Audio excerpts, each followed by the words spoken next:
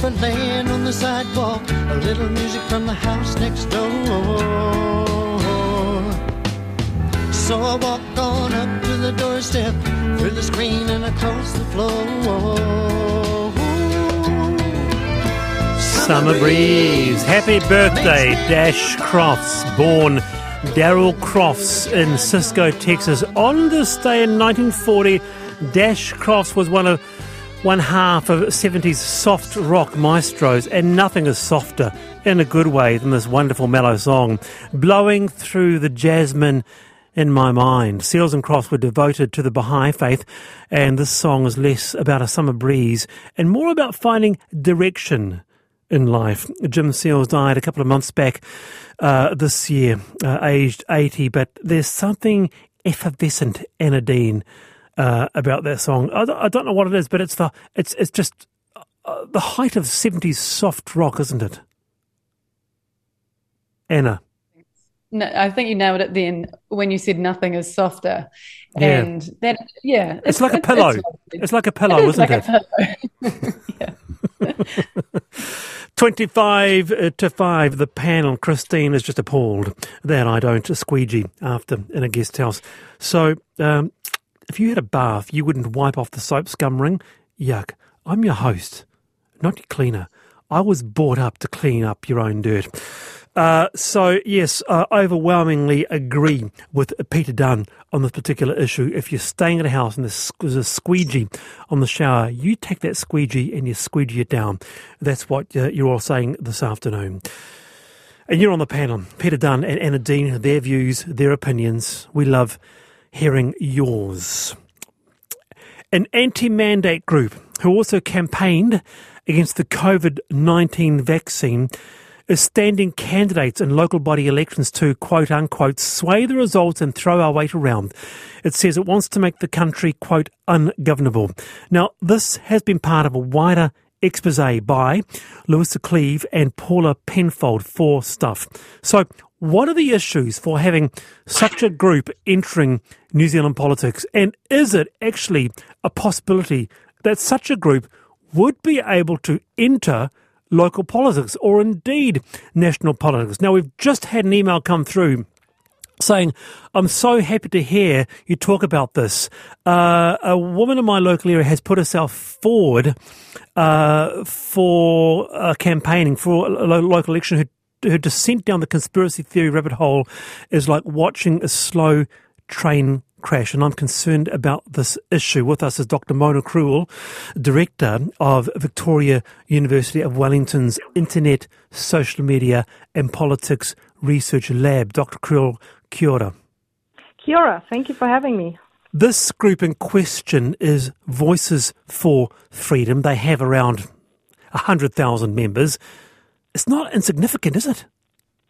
No, it's not insignificant. And also in the short time period, they have made it from 12,000 Facebook followers in 2021, and they have just been founded in 2020 to 100,000 members. And they have asked those members to stand as candidates in the local body elections to sway the results, as you said, and throw our weight around.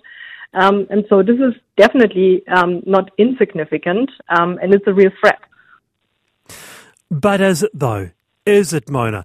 Could it be a possibility that such a group or a group like it become part of council, become entrenched in local body, or indeed at the national level? So, first of all, to the local elections, unfortunately, we very often take democracy for granted. We are very often apathetic bystanders and just vote depending on in which country we are, which kind of elections every 3 or 4 years. And so we think political participation is done for us then. And so we take it very much for granted. Very often we also care only about national elections. In political science research, we call them first-order elections for that reason.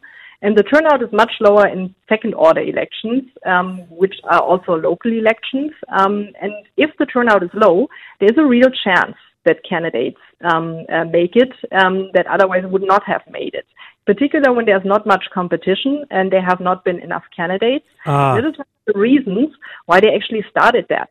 I think the media, with good intention, called on people to run but they have reached the wrong ones, unfortunately. And so now they actually, in a concerted action, decided to ask their members to run. And they have a real chance if there is no competition and the turnout is low. And this has been kind of the backstory to this, hasn't it, Mona? The wider issue is the lack of people standing, but also low voter turnout. Yes. So actually, we can learn for the future that we should never take democracy for granted, and it takes our political participation, and that we should also run and consider running for local elections. But I think now at this point, basically where we are now is where the horse has already left the barn. And so now the only thing you can do is basically do your homework. Do not just vote for someone. Google people and try to find something out about their program, and if they are, for example, associated with the Voices for Freedom. So it's kind of a civic duty that we have now to inform ourselves before we actually vote for a candidate. All right, before we go to our panel, can I please ask you a question? Can I please highlight this text? It's very interesting. Wallace, thank you for covering this important issue. Can you please ask Dr. Mona Krul about the risk to school boards as well? So we have 4 vacancies, and we do know we gave 3 people who are very similar to a group like Voices for Freedom, could be even them, considering standing at our local school. What can we do about it? It's a little rural school. Doesn't seem to be anything that we can do. I'm interested if she knows. Thank you. Mm-hmm. So I think there is a real risk. They always try to enter politics on the lowest level. That's the easiest for them. In particular, when there are not enough candidates. The only thing you can basically do is kind of mobilize for other candidates and try to convince other people to run and to fill those positions. But I think there is a real risk because they try to spread their positions everywhere. And even they have already won at the moment they get attention. They get attention and can spread their positions during a campaign. Try to mobilize for other candidates that run for the school board. Shall we start with Anna Dean on this? Yeah, well, I thought it was so interesting that they were, the direct aims is to make the country ungovernable. Mm-hmm. And I just think it's so naive because, destabilization, it always makes it worse for people at the bottom. We actually need our hospitals, our schools, our police force. We don't actually want to be ungovernable. I can't see really what they're actually aiming for. But my biggest concern, I loved watching the Fire and Fury investigation that Paula Penfold has done. It's kind of the worry for me is that a lot of these people aren't actually engaging with mainstream media. They're getting all of their information from these alternative information channels like BitChute and Telegram and things like that. This 100,000 is a huge block, and yes, we need to mobilise. But I don't know. I find it incredibly depressing. Yeah, I totally agree with you. The misinformation or the disinformation, because it's intentional, we should better say disinformation, is that we see in all our research. They don't engage with traditional media. They are very against traditional media. They also publish a lot of sources like magazines called The Real News in 2021. Many of these kind of have been put into post boxes. They have been full of conspiracy theories. They have been called out by scientists, criticized by scientists for their wrong information around COVID-19. A lot of the people that are engaged in the Voices for Freedom are also people that we know from the former Advanced New Zealand Public Party that is making it back again through the back door. So Claire Deeks, one of the leaders of the Voices for Freedom, has been a former Advanced New Zealand candidate. And so she's now on board with that again. And in our 2020 New Zealand social media study, we already saw Advanced New Zealand and New Zealand Public Party being the one that was spreading most of the or disinformation and half-truth fake news around COVID-19. And they have been deplatformed by Facebook for a reason back then already. And so have the Voice of Freedom in 2021 been deplatformed by Facebook for a reason. So this is pretty worrisome. And when they make it actually into our local bodies, they will use this as a platform to spread more of that information. And that is, one of the most worrisome facts. Yeah, Peter Dunne. Well, I'm less concerned about what impact they might have at the national level, because I think there's some mighty big hurdles to climb. But I am concerned about the surreptitious way in which they could become involved in local government. I read somewhere that part of their tactic is not disclose their true identity. And I think that's a very dangerous trend. And I think people need to be on guard with their local candidates to check out just who these people are and what their backstory is. Otherwise, we could find a surreptitious takeover of local authorities, particularly with the low turnout and in some cases with not too many candidates standing. So I certainly agree that we do need to be worried about where this might head, as I say, more at the local level than the national level at this stage, although I think there are some pretty opportunistic forces out there that could take advantage of them at a national level as well if they were given the opportunity. So on that then, we understand, and again this is from the Lewis Aclees and Paula Penfold's piece, that the particular group was told by one of the leaders, do not put Voices for Freedom or VFF as the affiliation or group represented when filling out the candidate paperwork. And I'm just wondering on that, is there anything regarding checks and balances that would require you to actually declare every aspect of your life? I mean, this has been raised in another issue, of course, in the last couple of weeks. No, they're actually not required to reveal their affiliation with the Voices for Freedom, which is just an anti-vaccination advocacy group. But what voters can do on their part is basically to additionally Google those people, check them on social media. You pretty quickly find the connections to the Voices for Freedom. And so even if they have been officially been asked by the Voices for Freedom to keep their affiliation with them under the wraps, because they know that they are not wanted. And so you need to do some additional research in this local election as a voter.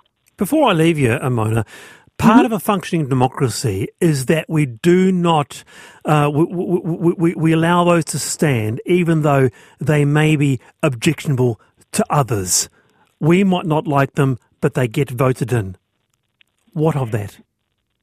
So of course they have the right to run, but on the other hand, we also have the right to vote. And to vote for the right people, and it's part of our civic duty and also part of a democracy to inform ourselves before we vote. So the question is, even if we give them the right to vote, which is part of a democratic process, we don't have to vote for them in the end. And so, it is up to you and to the voter. Thank you very much, Dr. Mona Krall there from Victoria University's Internet, Social Media and Politics Research Lab. It's 13 away from 5, talking rugby very, very soon with former coach Laurie Mains. But first, there's a survey of data collected by Auckland Council's Animal Management Department has shown that there have been almost 500 dog attacks in the city this year, an average of over 2 per day. The council's Animal Control Department says the reason for the consistent increase is down to matching increase of dog owners in the city. Emergency Department worker Dr. Natasha Duncan-Sutherland has been researching dog attacks since 2014. She's with us now. Dr. Duncan-Sutherland, kia ora. Good to have you on. Kia ora. Why has Auckland seen quite the increase in dog attacks?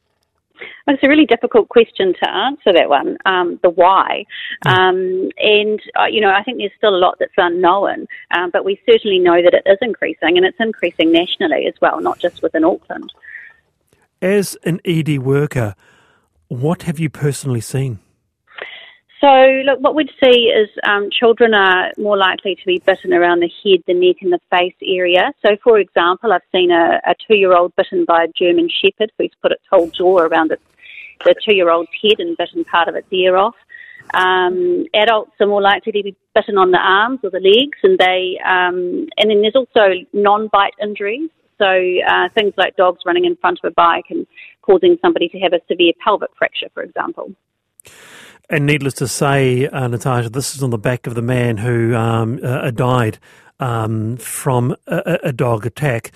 What rules and regulations do you believe the council should be putting into place to get a handle on this issue?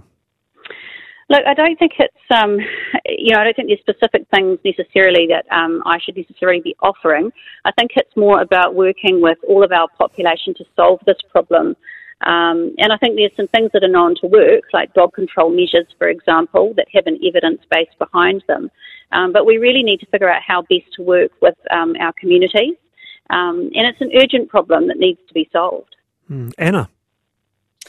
Yeah, it's interesting. I've been reflecting on it. And do you think it has anything to do with the number of people that got puppies and new dogs for lockdown? And 2020, it seemed like everybody I knew was getting a dog, and perhaps these dogs haven't been trained so well, or it's been a stressful time for families. I mean, it seems like it's made a huge jump in these level of attacks.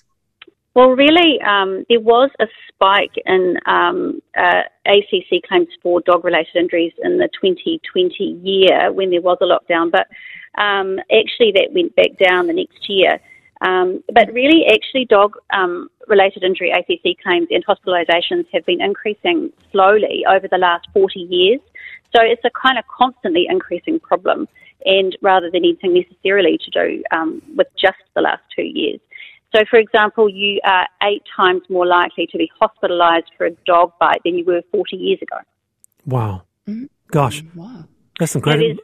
In the last 2 years, there's been 25,000 dog-related injury ACC claims per year in New Zealand, with nearly 3,000 of those being children in the age of 0 to 14 years.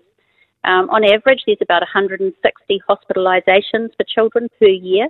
And I think that's just the tip of the iceberg, because there's obviously a lot of other injuries and harm and things that happen or where injury doesn't occur, where people don't go and seek medical attention and get that ACC claim. Right. So, it's a much bigger problem than just that.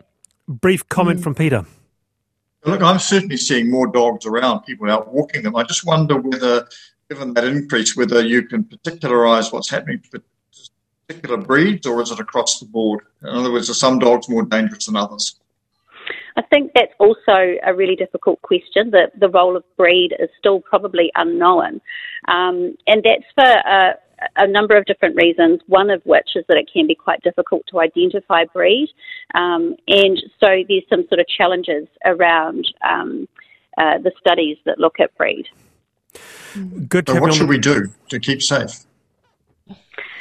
So, this is the difficult question, I guess. The evidence base is that education around just safety and prioritising our children, making sure that we put our children first, that works.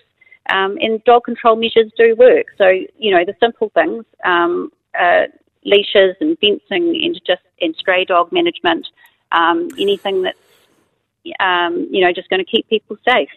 Good on you, Natasha. Kia ora. Thank you very much for your time. Dr. Natasha Duncan Sutherland there. It's 8 to 5, the panel, RNZ National. Back from the dead. That's how world media reacted to All Blacks upset of Springboks. The 35-23 win for the All Blacks at Ellis Park followed a run of 5 losses in 6 games, including a serious loss against Ireland.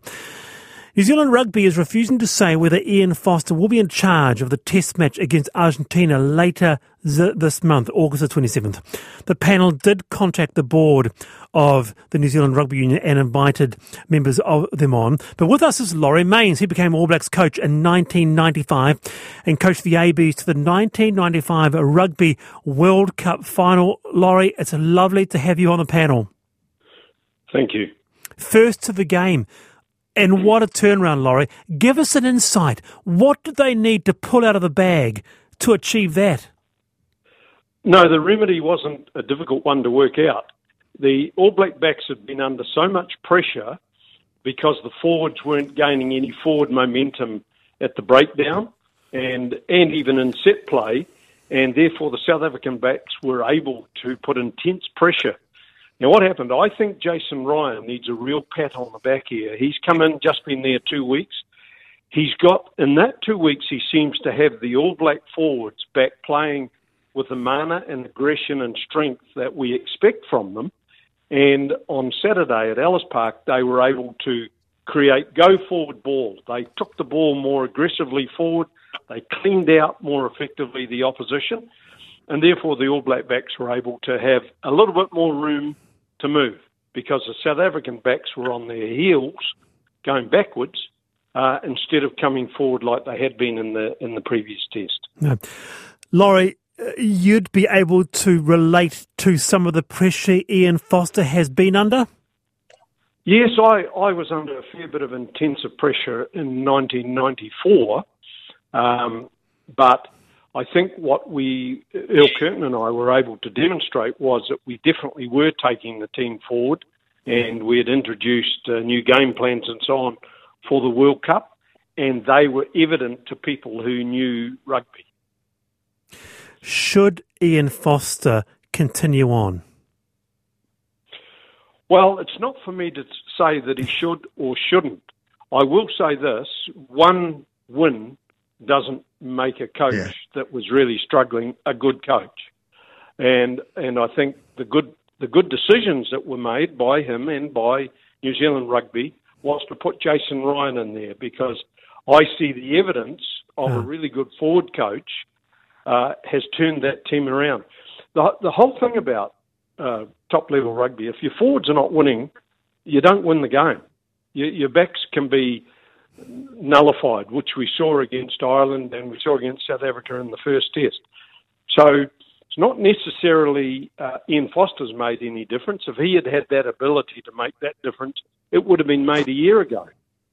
After the French test. Gotcha, yeah. So a special mention to Jason Ryan from Laurie Mains with us here on the panel. We've got a panel here with us, Laurie. Anna. I'm not the person to ask any questions about this. I was at a house music gig on Saturday night. I didn't even know that they were playing. Of course you were, Anna. Absolutely. And who wouldn't be? Peter Dunne. Look, just one question, picking up on the point that Laurie made about, one swallow doesn't a summer make. Outstanding performance from Argentina against Australia over the weekend. Laurie, just looking forward to that, looking at the All Black game on Saturday, what do you think is going to happen when we play Argentina in a couple of weeks? Oh, I think we're in for a great battle. And the reason I say that, Argentina seem to be strong right across the park. And historically, they've always had some areas that they haven't been so strong. I haven't watched that game yet, but I did see a fair bit of the first test. And Argentina here last year, of course, when they had their first win over the All Blacks. So I expect them to put up a really good battle. Now the big question for them is going to be, we think the All Black forwards are back on track now, and they certainly look that way. Is Argentina going to be strong enough up front to combat that? And that's where the really interesting part of this game is going to be. We will know, I think, after the test against Argentina, if the All Blacks are back where they should have been or not. And I'm talking about the forwards. So you're going to wait till then, which is probably the prudent thing to do. Well, I think that the All Blacks should win the test and should win it maybe with some difficulty, but they should win it well. All things being equal, and we've just got so much ability oozing out of that team. The record over the last year just absolutely staggers me when you see the ability of the players in that team. And I just want to mention one player. Yeah, briefly, Laurie. We're almost out of time. We haven't seen a lot of Rico Ioane in the last year. He was given chances on Saturday, and he was simply outstanding. Fantastic. Laurie Mains there on the panel. Also Anna Dean, Peter Dunne. Kia ora to you both. Fantastic stuff. I'm Wallace Chapman. See you tomorrow, 3:45. Thanks to Sam Hollis, my producer. It's Lisa Owen. Checkpoint next.